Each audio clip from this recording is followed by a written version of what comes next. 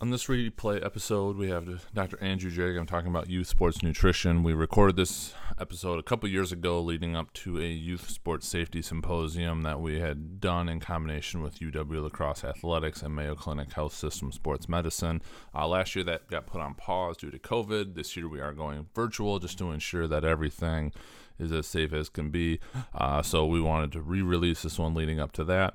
Because it is virtual, anybody can attend this one. We've got a lot of great speakers, a couple physicians talking about youth sports injury prevention and sports specialization, talking about youth sports concussion considerations, as well as a couple extra bonus things if you sign up and register that will get sent to you via email post the symposium.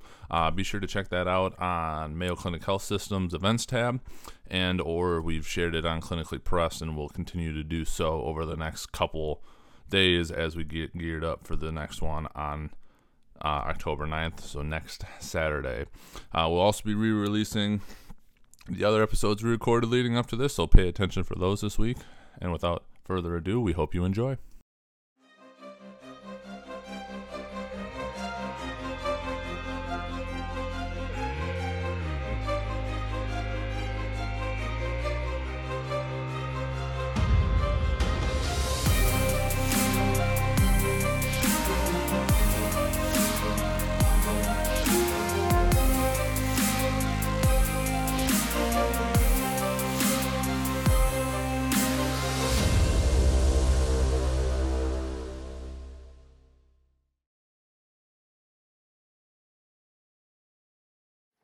All right, well, welcome to this episode of Clinically Pressed. We are out at Mayo Clinic Health System in Onalaska talking with one of the original hosts, back again, Dr. Andrew Jaegem, and we've got one of our ambassadors out here, Austin Fitzpatrick, who I'm sure will say all kinds of things during this talk.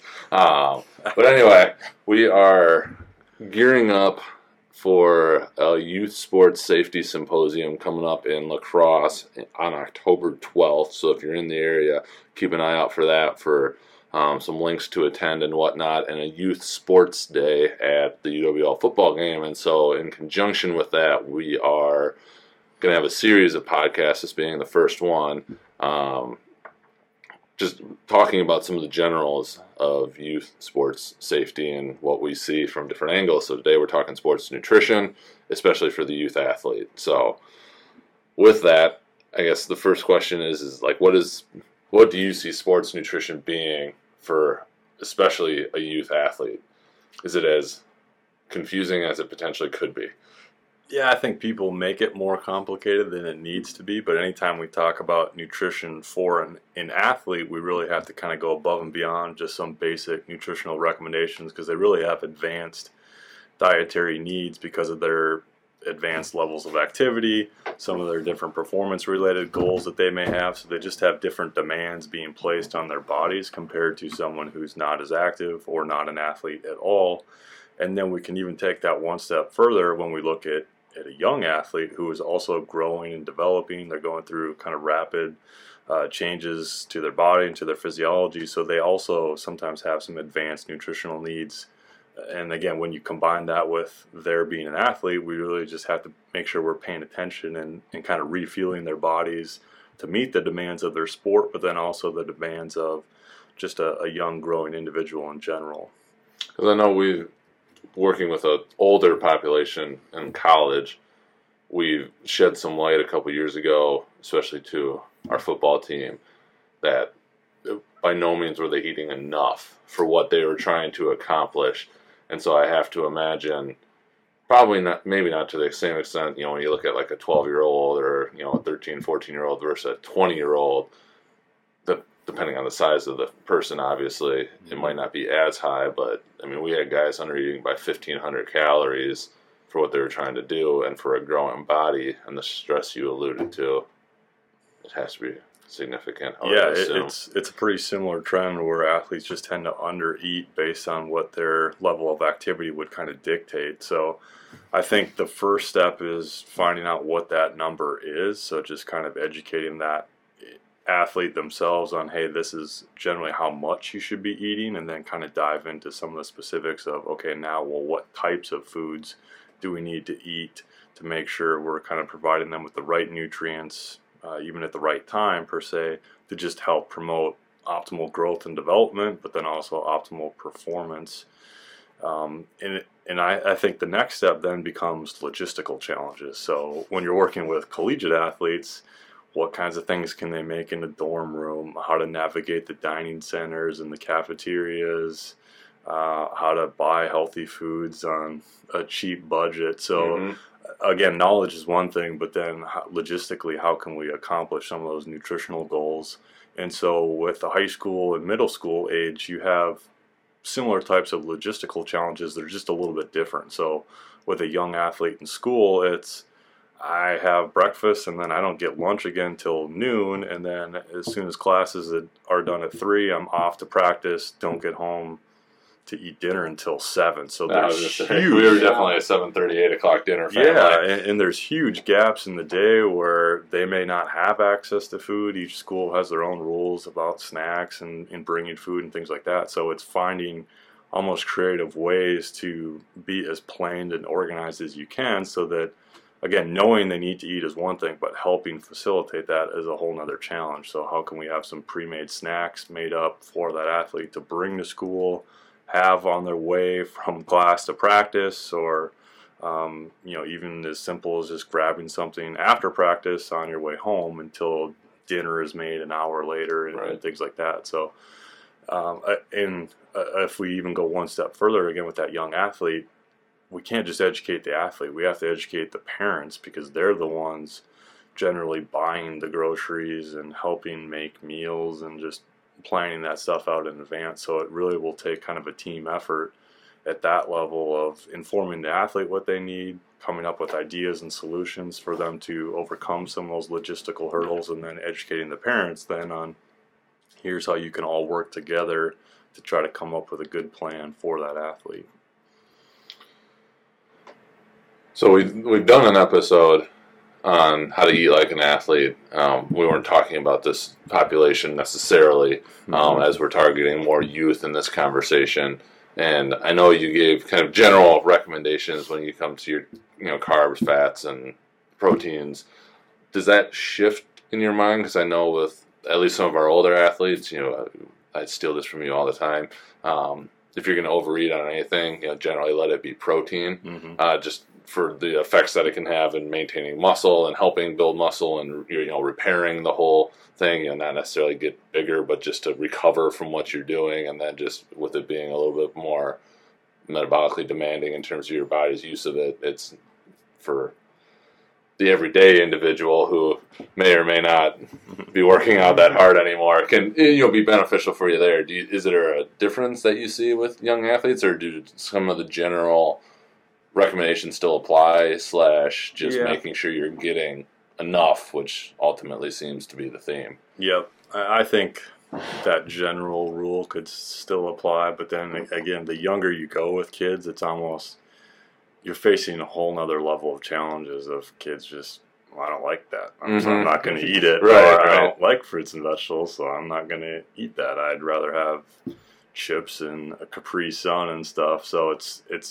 I think more so just trying to swap out some of the bad stuff for better options, I think, are the battles that you pick at the younger level, especially 5th, 6th grade, things like that. So it's just having healthier snack options available, just ready to go for them, and then trying to get creative on finding, protein source, carbohydrate source, and a fat source that meets their goals, but then they're actually going to eat it. Right. And you can get them to do it. Because otherwise there's no point in even trying. So instead of just hitting a gas station or a convenience store on the way home or on the way to practice, it's having granola, yogurt, PB&J, stuff made up ahead of time so they can have a healthier just option that's better suited for their needs, instead of just picking up whatever they can find at a gas station, and not always going to be the best option. Unfortunately. No. Especially if we live around some of the certain gas stations. semi-throw you kind of on the spot. So part of this symposium is coming around the idea of, AAU summer things, one practice to the next, just constantly going, where you're maybe putting 6 hours worth of practice in a row and then getting up to do it all over again. In hindsight, in high school, I did the same thing, and Guilty. Yep, everybody, and thankfully never got hurt personally, and just inhaled food. But say you've got a weekend tournament, and you're going to be playing 4 to 6, whatever games that it might be. You mentioned a couple of specific things. Do you have any, that would be healthier options? What other alternatives are like, even like the timing of that? What would you see to be, or like recommendations you'd have? First one would be making sure, that athletes eating a good breakfast to start the day, especially with tournaments, starting it off right. And that can be a lot of different breakfast foods would kind of work in that scenario, because you're just going to need a lot of energy to get you through 3 or 4, let's say, basketball games throughout that day. So, any kind of eggs, omelet, and stuff like that, having pancakes on the side, oatmeal, fruit, yogurt, peanut butter toast. Add it all on at breakfast at that point. And then I think it'll come down to some preparation then, and making up maybe a couple sandwiches, or having leftovers from the night before, bring a cooler with to the game and to the tournament. I always kind of hate this. You get funny looks in that situation, but it's way better for you to do those kinds of things than grabbing a hot dog and a slice of pizza before your next game. That's what happens. That's what I'm stuck with. I don't know how many tournaments I went to, and that's what I ate. You grab 2 slices of pizza and a Gatorade, and felt amazing. Yeah, you were off to the next game, which is absolutely just terrible for what you would need in that moment. So if you can be prepared and have those things packed up in a cooler, I think you'll be much better off, and certainly feel better, perform better. If you got a second round of the tournament the next day, the feeling's even more important, because you have to recover from the Saturday round of games to get ready for Sunday's game. So nutrition can certainly not be ignored in that type of a window. But lots of different options, like I kind of listed, whether it's yogurt's a good one, cheese sticks. Some of those, I hate to say just Lunchables, but that concept where there's some those like P3 things that are out now. Yeah, they're getting a lot better. Just some different options. Right, and so they have, if you look at a lot of those, they have a good source of protein, a good source of fats and carbohydrates. So again, that not all granola bars are created the same, but there are some good ones out there that could be highly beneficial. Yep, and that industry as well, I think, is improving for the better. If you look at RX bars and Lara bars, those are much better options than the chewy granola bars that we grew up with. That probably not the best thing to consume. So the more you can choose those kinds of options, I think the better than, again, the alternative of hot dogs and chips and a pop at a concession stand, because that's just never really going to be your best option.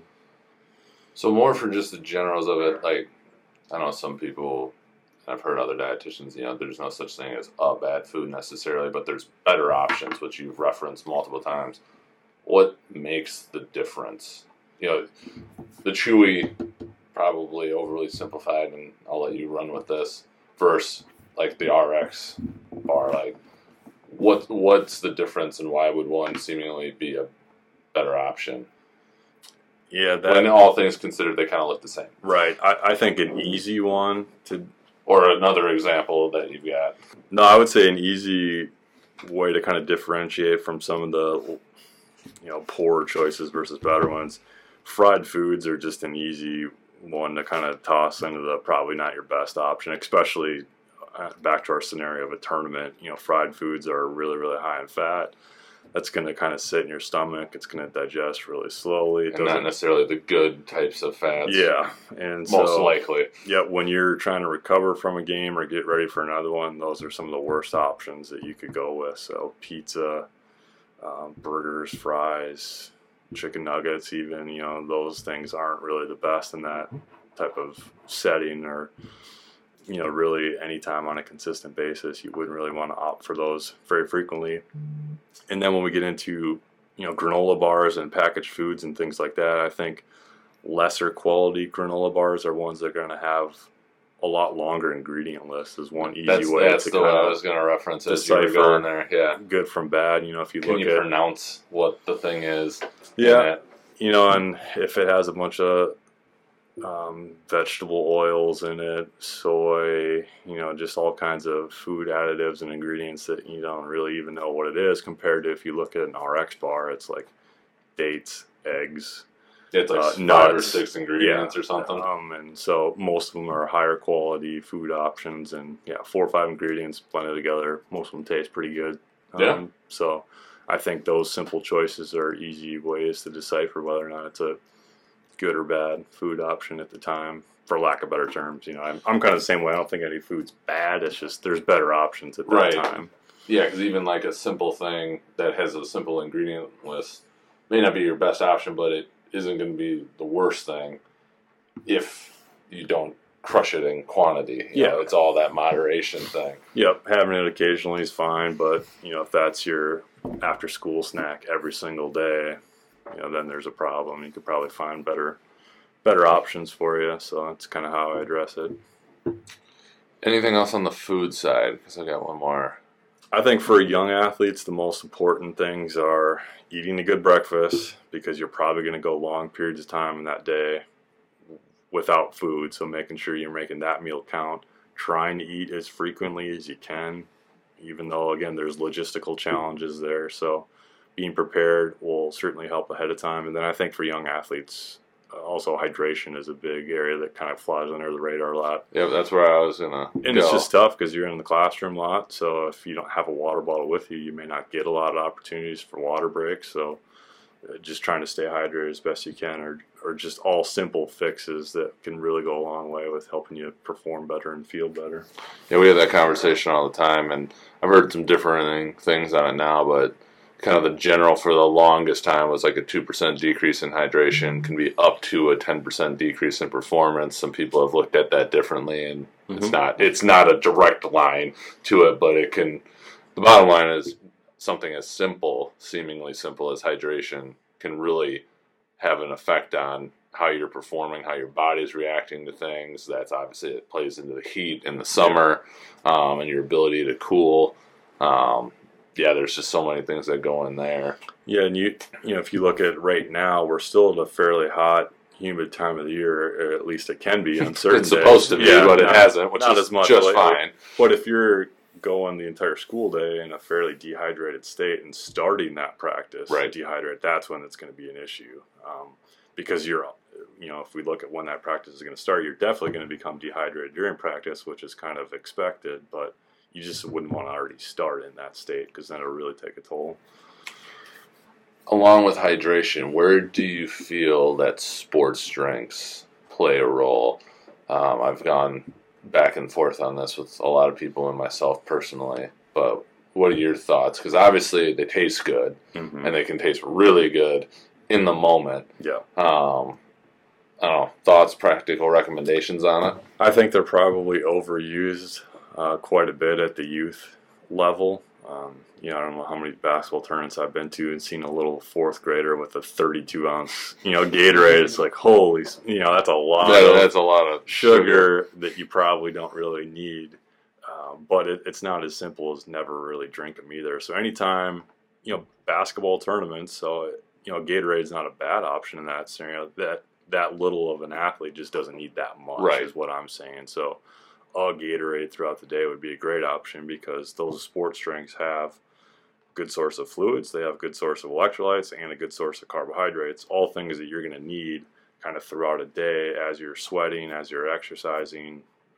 So you need to replenish all those different fluids and nutrient sources. So there's nothing inherently wrong with those, just you don't need to drink them all day long or huge quantities. So it could be a recovery post-game or even kind of during the game, but then switching over to water so you can still get some more whole food sources in, which are, in theory, going to help you sustain that energy a little bit longer as your body breaks it down and helps you out throughout the day. Yep, exactly. Anything, kind of some hard, easy rules. Anything less than an hour generally for activity levels is you don't really need to do the sports drink. So just water for a practice and things like that are generally enough. But beyond that, or if it's unusually hot and humid out where you're losing more fluids and electrolytes, then sports drinks are good options for those.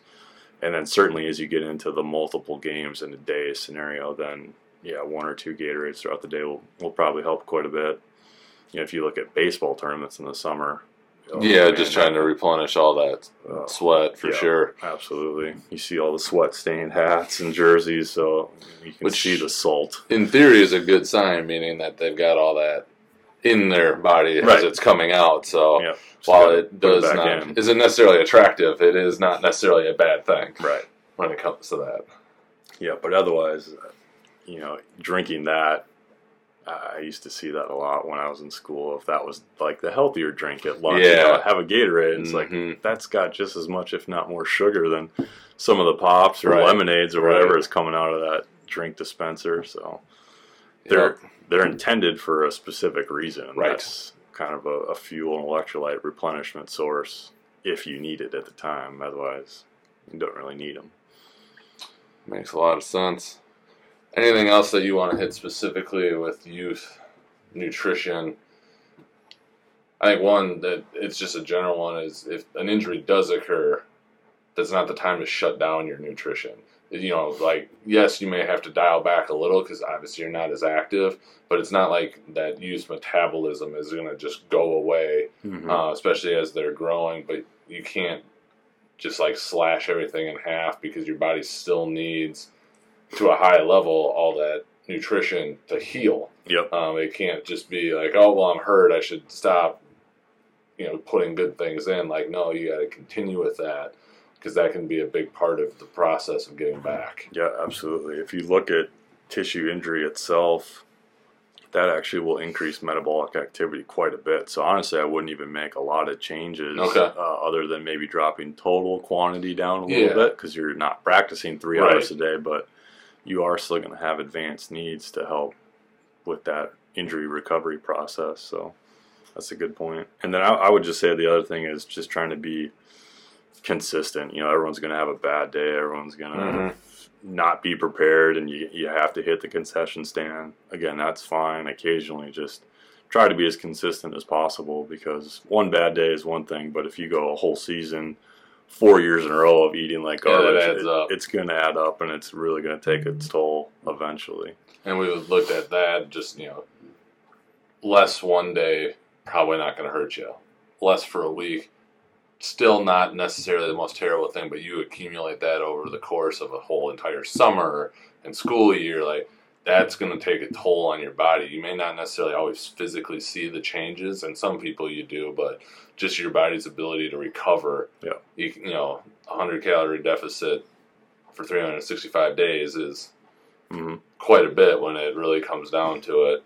Yeah, we see the same thing on the training side of it. Become overtrained in a day or in a week. It's throughout the season or multiple years of really, really high intense training that slowly just kind of break your body down. Same thing with the nutrition side of it. So we've added the question, so I'm going to throw it to you. This can all be seemingly complicated, the nutrition side. So we're just looking at all the textbooks that are in here about nutrition and the two that I have sitting in front of me. How would you take that in this case and make it as simple as possible, kind of as the take-home message?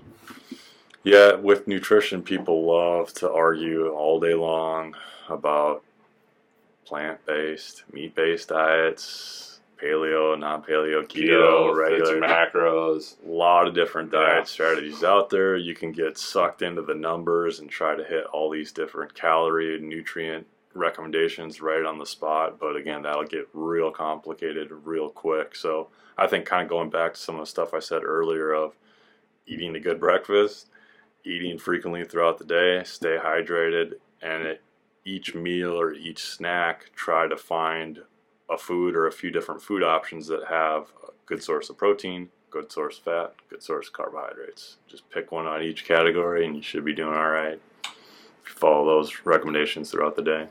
Last one, any good books/resources that you might have people check out if they're wanting to dig in a little bit more?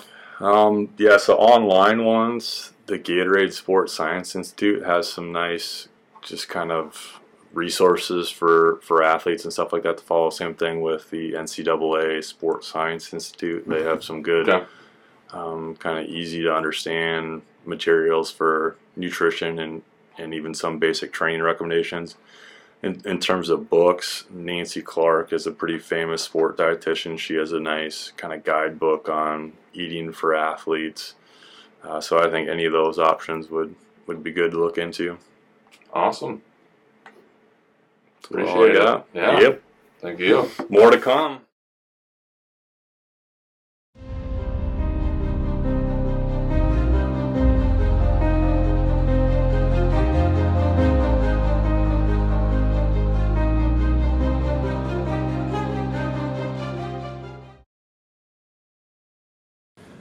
Thank you for checking out this episode of Clinically Pressed. Go to clinicallypressed.com for full show notes and links to everything that was covered in this episode. While you're there, you have access to all of our episodes, insights, and shorts. You can find Clinically Pressed on YouTube and any other podcast outlet. If you could give us a rating, thumbs up, or review on how we are doing, we would greatly appreciate it. To get more free content delivered to your inbox, sign up for Total Athletic Therapy newsletter. You'll get direct links to all Clinically Pressed episodes, reviews on some of the latest research in health and performance, and links to related podcasts and other items meant to help you make the complicated simple and optimize performance. Thank you for listening, and see you next episode.